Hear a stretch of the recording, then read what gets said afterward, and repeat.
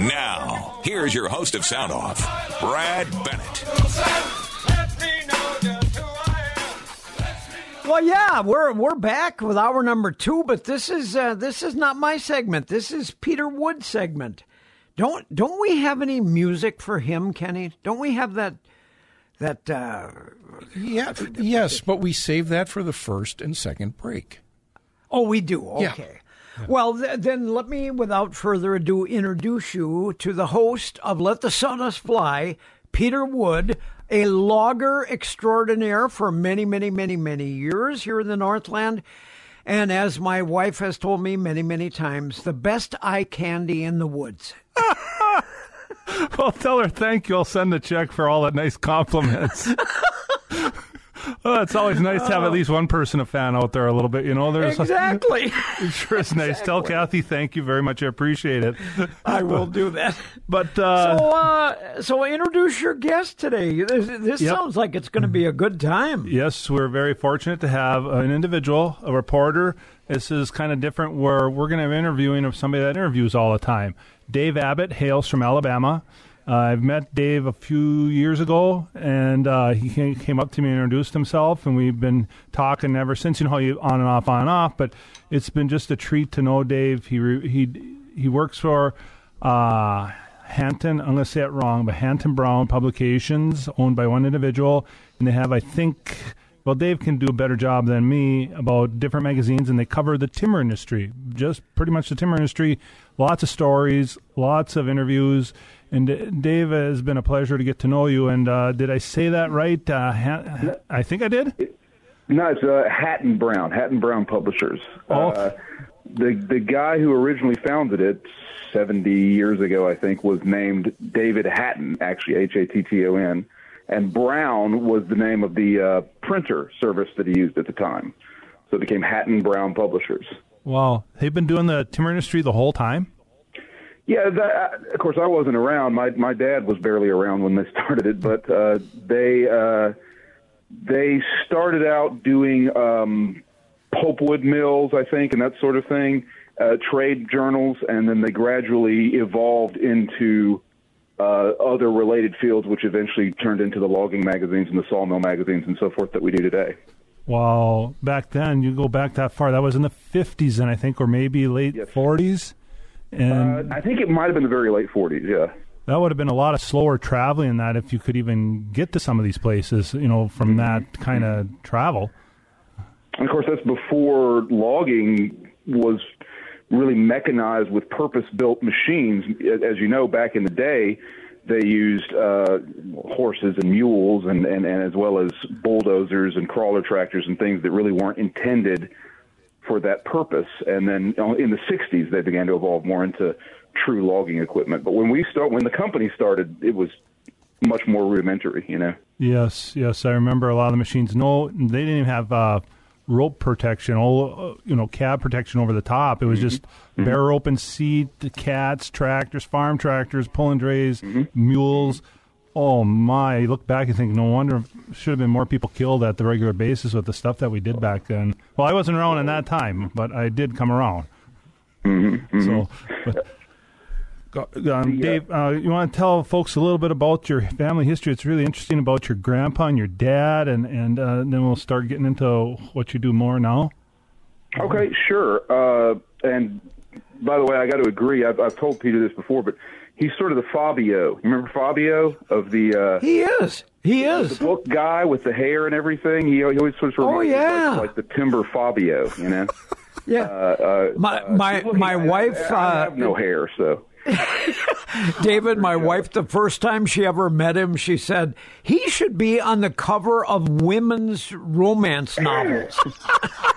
Peter, we've got to get you on the cover of Timber Harvesting. You need to talk to Dan Schell about that, and we'll be having to make extra printings. The wives, we'll put it up in calendars and things. If I go to a logging convention, you know how many people are going to be looking at me like, you son of a gun? Well, like I said, I have no hair, so I'm very, very jealous. I used to have hair like yours when I was young, but it went away a long time ago. So, well, you guys are too kind, but I got to protect myself here. I might have trouble before I even get home.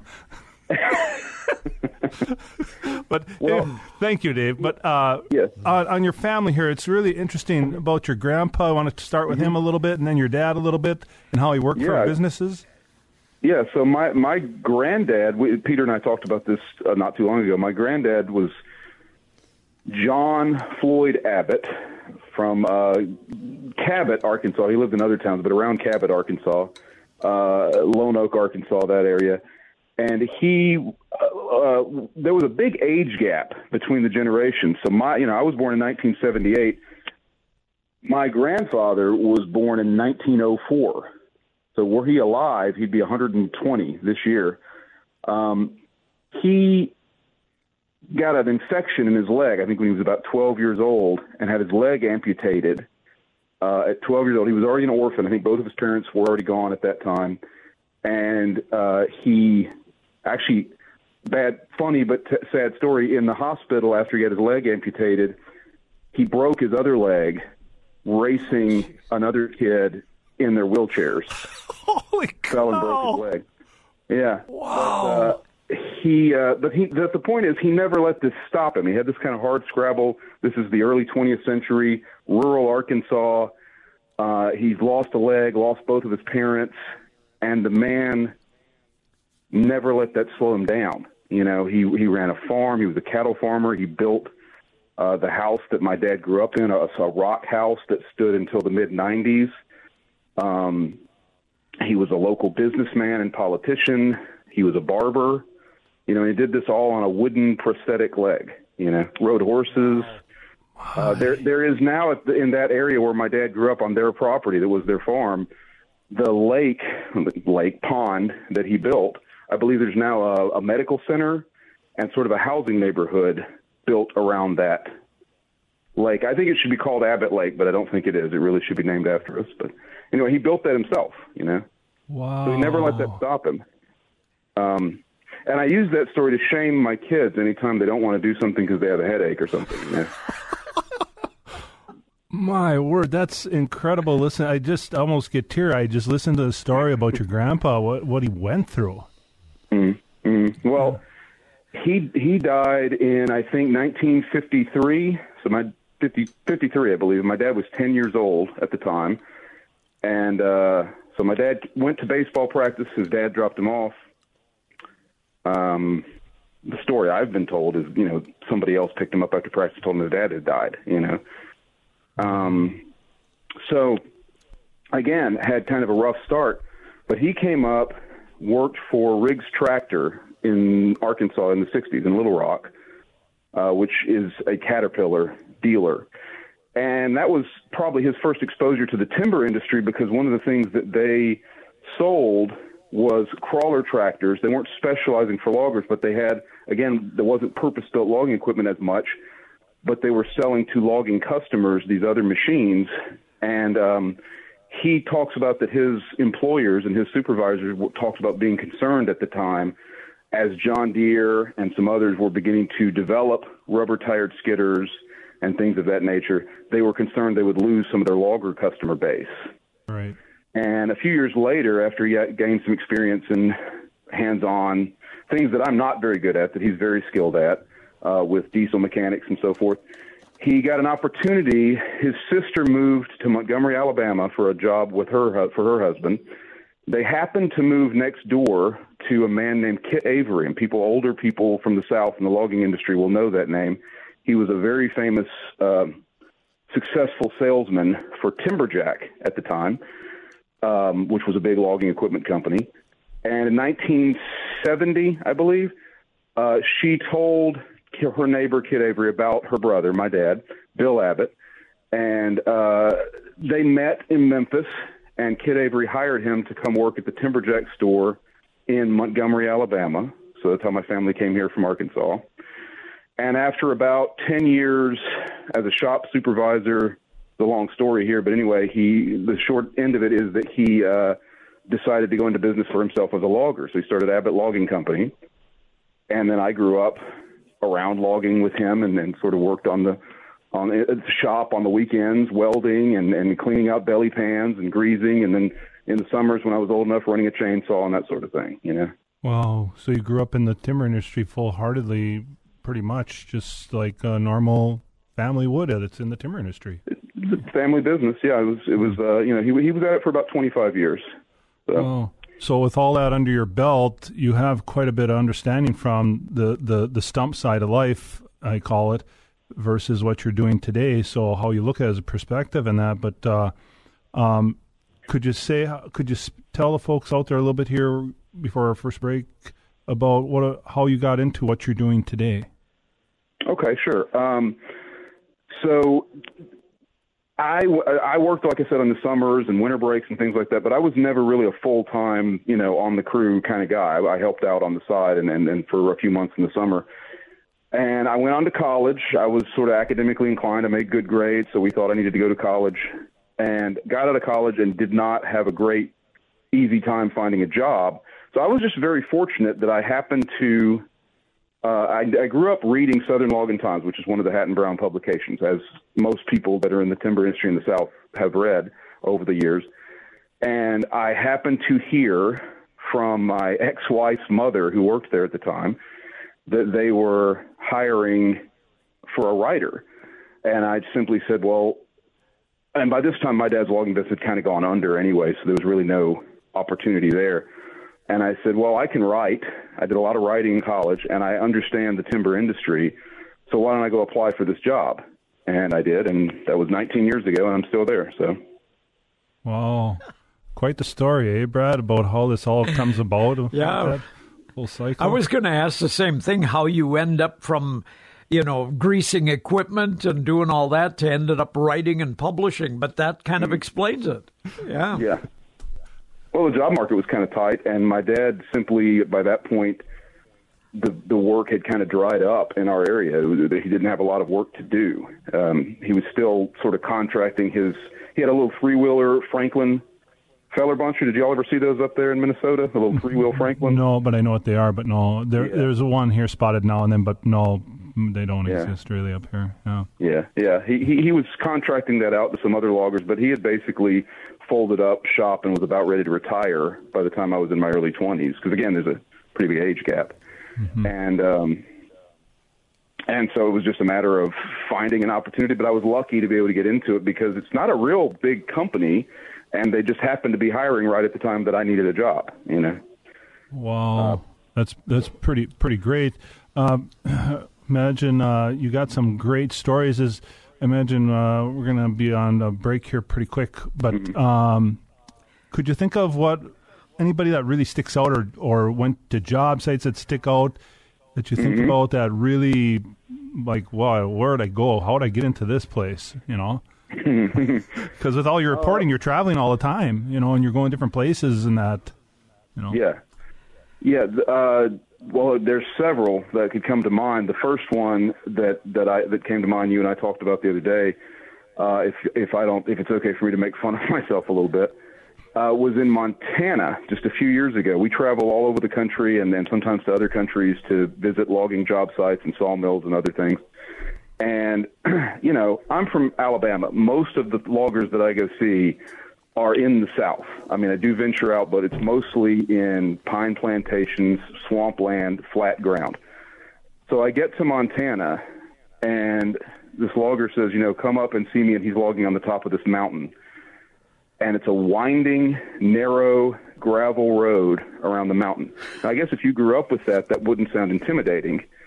But for me, coming from where I come from, trying to go around this road was a little bit frightening because it felt like it barely had room, for me to pass. And then I get about halfway up. He's literally a 30-minute drive to the top of the mountain. I meet his log truck coming down, and there's no room to pass. And I'm not at all comfortable with driving in these conditions, so I have to put it in reverse and try my best to back up in reverse around this winding road, constantly feeling like I'm about to go over the edge and roll down the side of this mountain. And when I finally get to a spot after seemed like forever to sort of move over and let this truck pass, I sort of roll down my window to try to apologize. I'm thinking, we're both going to laugh about it. and he chews me out and shames me. You know, any man should feel ashamed of himself that he can't. And I was like, I'm sorry. I mean, I'm just not, I've never had to do that before. And I felt really bad about it for the rest of the day. But, it was just, that's not something I'm accustomed to driving in. So that one was one where I felt like I was really out of my element there, Folks got to be thinking about this, but there's no guardrails. It's really steep. You could go down a hill a good quarter mile down before you hit a plateau or trees or something, and you didn't need some guy getting upset about it. You did the best you could, but to visualize Keystone Cops backing down a hill with a vehicle, because you're going in such a hurry. Yeah. Well, Peter, Peter, as you know, he's got a limited time. As you know, we have to take our first break. We are commercial radio, so we got a time frame we got to stay with here. But think about what you want to talk about next, Peter. And we're going to take our first break here. You're listening to Let the Sawdust Fly with Peter Woods and his guest Dave Abbott from down south, writes for publications down there, and we'll be right back. Giant redwood, the larch, the fir, the mighty Scots pine, the smell of fresh-cut timber, the crash of mighty trees. With my best girl by my side, we'd sing, sing, sing. I'm a lumberjack and I'm okay. I sleep all night and I work all day. He's a lumberjack and he's okay. He sleeps all night and he works all day. I cut down trees, I eat my lunch, I go to the laboratory. That's my favorite line. I love that. And he goes to the laboratory out in the woods. David, this is Brad Bennett, and I got to ask you a question. We lived down in Florida for probably 10 years. I noticed that most of the logging in the southern states, they haul these big, long, are they, what are they, spruce trees or something that they cut mainly down there? Well, there's a lot of pine and just mixed hardwoods, red oak, and just various different hardwoods. Yeah, mostly pine, really.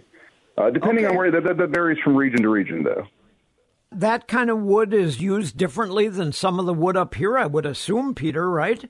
A lot of loblolly pine down there at plantations. We have our red pine, Norway pine up here that is predominantly planted if it's planted, but a lot of natural regrowth. Depends on the climate and the moisture and what is natural to those areas. And Dave covers a tremendous amount of area there. He covers most of the southeast. And I was just wondering, Dave, I was thinking here between break, what have you ever a unique logger or logging family that sticks out to you that you've done interviews with that you'd like to talk about a little bit? Because there's got to be, you do that many interviews, folks, it's all over and over and over again. Sometimes some people just stick out that it's quite unique. Mm-hmm. Mm-hmm. There's a few. One that sticks out to me is a guy by the name of Hardy Rhodes out of Arkansas. I think it's Monticello is where he lives, Arkansas. And he just struck me, something about him. D.K. Knight, who started Southern Logging Times, who was my sort of mentor, and he was there for 50 years. He said that when he started, his leader, Mr. Hatton, told him that, hey, we talk about the industry, we talk about the equipment, but it's all about the people, tell the people's story. And so I've always tried to get that sort of human interest side of it. And Hardy Rhodes just struck me as a guy who was real salt of the earth, down to earth, family oriented. He had a great crew with his family members working with him. He brought me over to his house and fed me steak, and we sat around and talked. He was such a great guy, and he was so professional and so on top of everything. And then you've got these guys like Chad Nimmer in Georgia and Jack McFarland in Louisiana, who are out there working in the woods. And Richard Schwab in Florida would be another example of this, Peter, who then take the time to get involved politically, either in the industry through the various associations like the American Loggers Council, or directly, like in Jack McFarland and Chad Nimmer's case, running for and winning political office. And there's a guy in Maine also who's done the same thing, who Troy Jackson, I think was his name, who are loggers who then take the step to serve in public office in their state or in their local area to try to help influence legislation that's beneficial to loggers. And those guys really stand out in my mind because, loggers are busy guys. As you know, you guys work hard. My dad, if I saw my dad growing up, it was to go to work with him.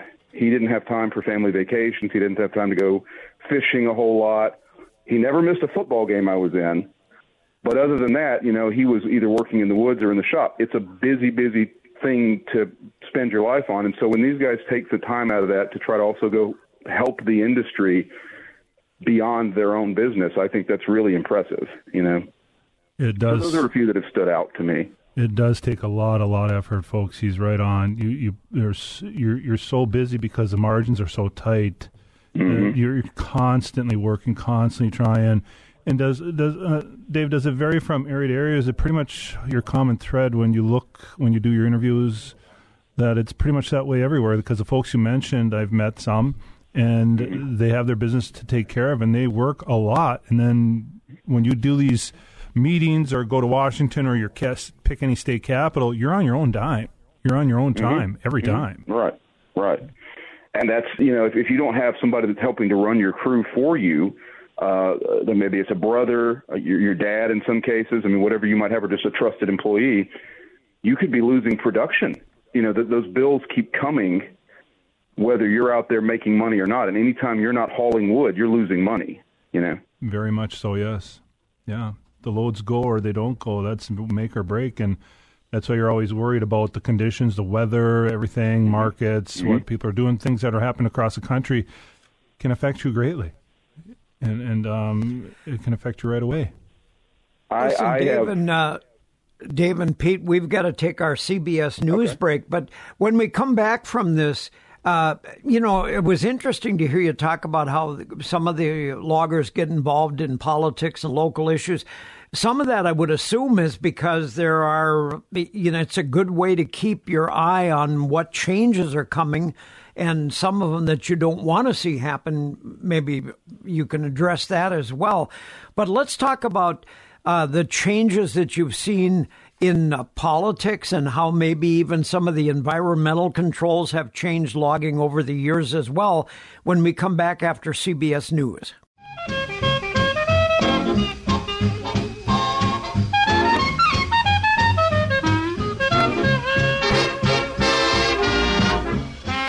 Well, guys, that's a little bit of a wood chopper ball there. But before we get back to our host, Pete Woods, and his guest, Dave Abbott, I do want to talk to our friend Justin from AirServe, who is on the line with us.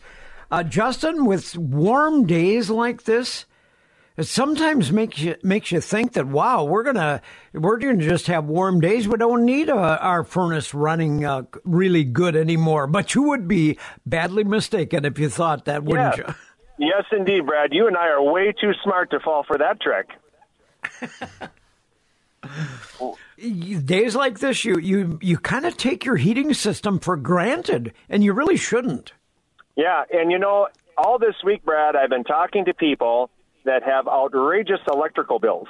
And these electrical bills are associated with electric baseboards, electric boilers that are running an in-floor heating application, and other sources of electricity that are being used in the home that are not very efficient.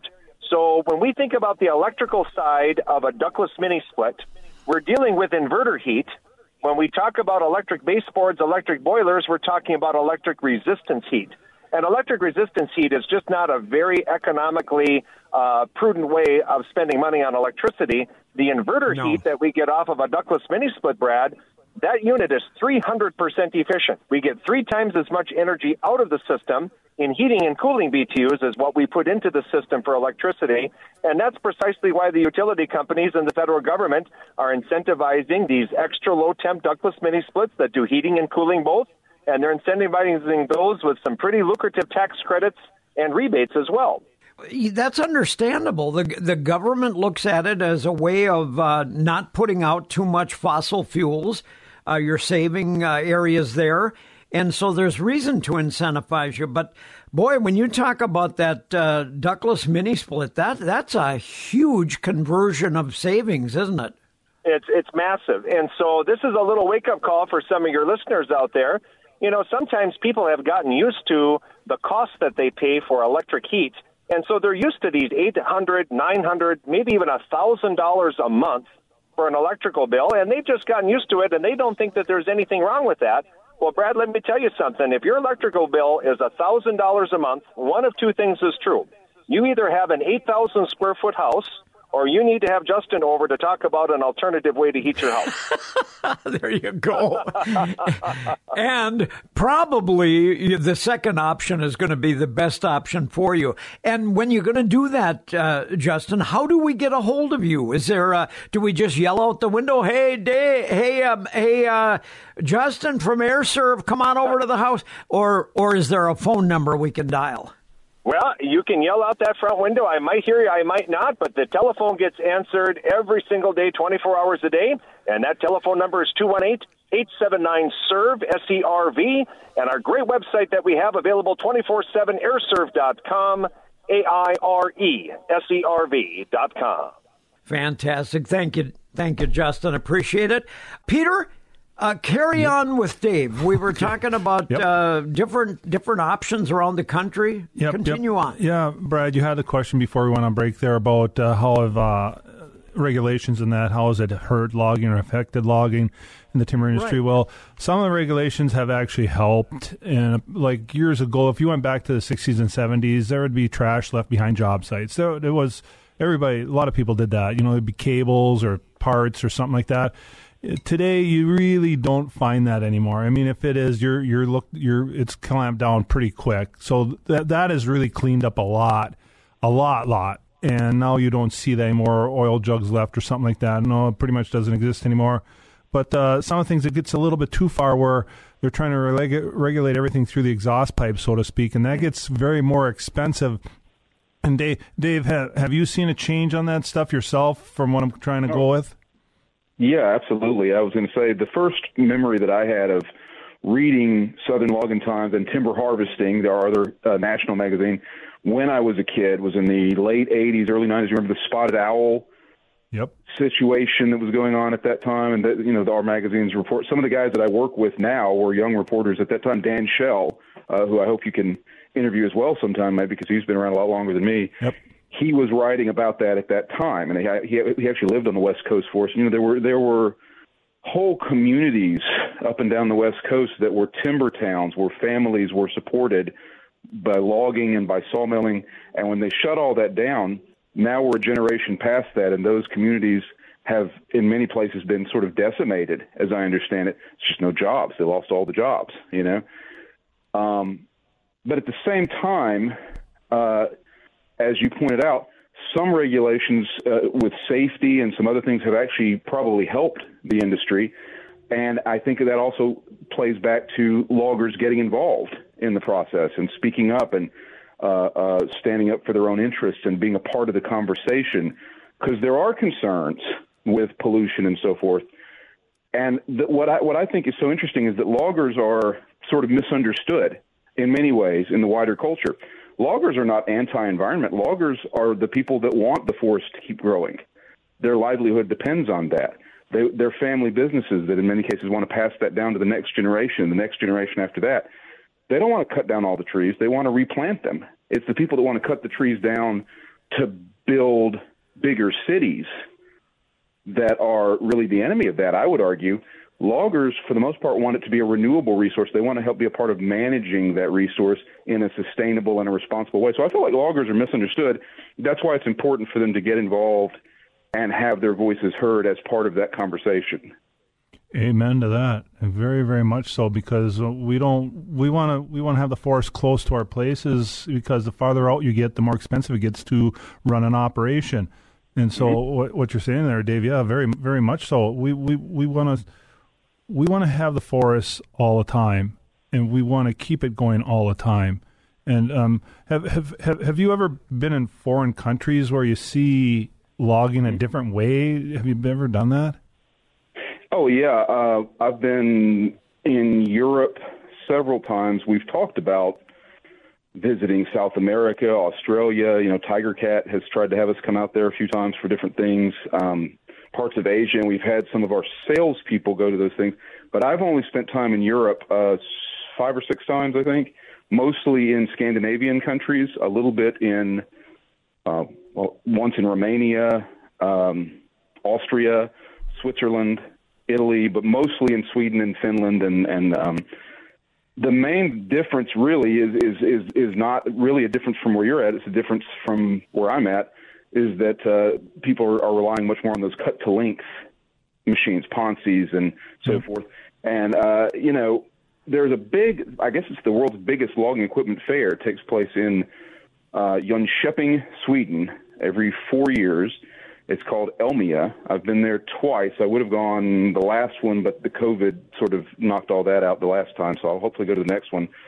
And it is fantastic because when you go to a logging equipment show in America, in the States, these days there's been a lot of consolidation, so there aren't as many equipment manufacturers as there were 25 or 30 years ago. When you go over there, there are just dozens and dozens and dozens of different manufacturers from various cut-to-length operations companies we've never heard of here. Lots of cutting-edge technology that they're using with, what do you call it, the little goggles where you can see to control your machine from remote, remote control, basically logging, like VR-type, video game-type controls. I forgot the name of that, yeah. Logging, I saw more of that over there and we're starting to see more of it over here. Where they're going down hillsides on a cable, basically. Yep, tether logging. So you start to see a lot of those sort of more advanced things take place there first before they come over here, in many cases. From what you've seems to me when I listen to different people from different parts of the country and world, it seems like Germany sticks out a little bit more than other places. Do you see the same thing, or is it just my only imagination on that? For technology advancements, how they come up with thoughts and build things. What do you think on that? I just think that it's the Germans and the Scandinavians from going back to Timberjack and John Deere to Husqvarna chainsaws, and a lot of those companies and Ponce are based over there, and that's just where a lot of the engineering and the trial and error takes place as they the research and development, and it's just a different setup. The logging here sometimes gets looked down on, and it doesn't seem to be the case as much there. They actually go to school for it, and it's sort of a respected career more than, unfortunately, in some cases, people don't see it that way here. So I think Peter, I know I hate to do this, but we have come to the end of the show again. We always end up too short. We could probably go on for another hour like this. But David Abbott, I want to thank you for joining Peter today. It was very interesting conversation.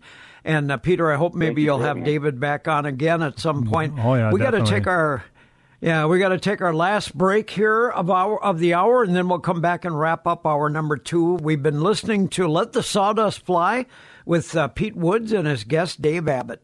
We'll be back. KDAL time is 12:53. It is, I almost want to say warm, but I think you still want to wear a jacket. It's 40 degrees at the National Weather Service. It's 42 in Canal Park. I did get a text, Brad, from a listener saying he saw a mailman wearing shorts. Oh, I wouldn't doubt it. I wouldn't doubt it. Chris Dahlberg, Kenny, are you wearing shorts, Chris Dahlberg? I'm not, but I'm in the running group, and I probably could go out tonight or tomorrow in shorts. You probably could, but do it before dark because it's going to get chilly again after dark. Well, it's interesting. Yesterday we went for a run, and it was nice out on the lake walk, but it's not that warm. I think it was 35 degrees. But of course, you get these young bucks that are out running. They must have been from a track team, local or high school, and they're out running past me at a fast speed, and they're in shorts at 35-degree weather. That's a little crazy. Yeah, that's a little crazy. So things are popping right along. When we talked to Nicole the other day, she was saying things are going right along. But I think the little tips that you've been giving us the last few times we've talked have been real instrumental about, if you've got certain things that you've collected over the years that you want to pass on to somebody else. Maybe your kids don't want it. If you selectively will pick and list that in your will, that's where those items go. And many times if you don't do that, people will fight over them. Well, right, and up here too, I don't know too much about jewelry as a guy. I know I need to start buying more for Michelle, right? we know that. Yes. The listeners can lobby for her on that. But, I give examples when the women come into the office. I don't know the difference if they're wearing a $50 ring or if it's a $20,000 gold ring, or diamonds and all. And so some of those things you can have like miscellaneous jewelry or lockets at home that aren't that valuable. You can put it on a tangible property list, which can be a back of a Perkins placemat or a bar napkin signed and dated. But, if you've got something that's really valuable, you might want to put it in your will under special gifts. And, these things can come up. So let's say, for example, that you've got 3 daughters, or maybe you don't have daughters, you have just daughter-in-laws, and you've got some nice jewelry. What's going to happen there? I mean, are your sons going to be in there trying to administer it, and their wives are over their shoulders? And I know I sometimes paint sort of a dark picture, and I apologize to listeners, but you see these things, and people are usually civil, but still at the same time they say, I always loved her brooch, or I always loved this. And especially if you've got a daughter-in-law that says that is a beautiful brooch. It's got kind of a castle on it. It looks like there's Don Quixote on there fighting a windmill. I love that. Well, that would be a neat thing while you're living. The best thing is just to give it to them.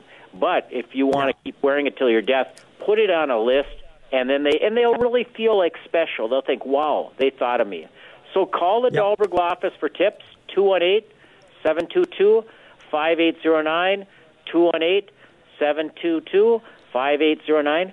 Something mysterious coming from the Dahlberg Law Office soon, but you'll be hearing about it, but it's a fun one. Okay. Take care. I can't wait. Yeah, all right. Talk to you soon. He's piqued our interest. Something special coming from the Dahlberg Law Firm. Interesting. Well, Kenny, we are just about done with, in fact, we're pretty much done with hour number 2. I think the Let the Sawdust Fly segment always goes by so fast. But when we come back with hour number 3, don't forget at the bottom of the hour, around the 1:35 mark, we're going to be hearing from Senator Ron Johnson from the great state of Wisconsin about the ongoing problems at the southern border and what, if anything, can be done to slow the impact of this endless, it seems like endless string of migrations coming of illegal immigrants. And it's going to come back and bite us at some point if we don't get control of it. So we'll be talking about that. We'll also be talking about some of the election things coming up very shortly. We've got another race coming up in South Carolina next week. We'll be talking about that as well when we come back with 610 KDAL Radio and more Sound Off. Yeah, we're still about a minute out from the outro music here, Brad. Real quickly, Pete and I were looking at next month's calendar. And the last Wednesday of the month of February is the 28th. We've got Twins baseball, spring training. So tentatively, we're going to move that to the 29th of February. Apparently, we have a leap year, huh? I didn't know. I think we do, yeah. I didn't know we had an additional day this next month. But tentatively, we're going to move that to Thursday, the 29th. Let the Sawdust Fly next month. Very good. We look forward to that. And as we do every month, in fact, Peter always brings us good guests. And, I know that we have a lot of, when we started this segment, Let the Sawdust Fly, it was a way to let the logging industry have a place to be able to let people know what's going on and what changes are coming in that. And I think it's been a good vehicle for that. So anyway, folks, we're just about out of time here, hour number 2, but we do have an hour more to come, so please rejoin us when we come back with more Wednesday edition of Let the Sawdust Fly, and now Sound Off.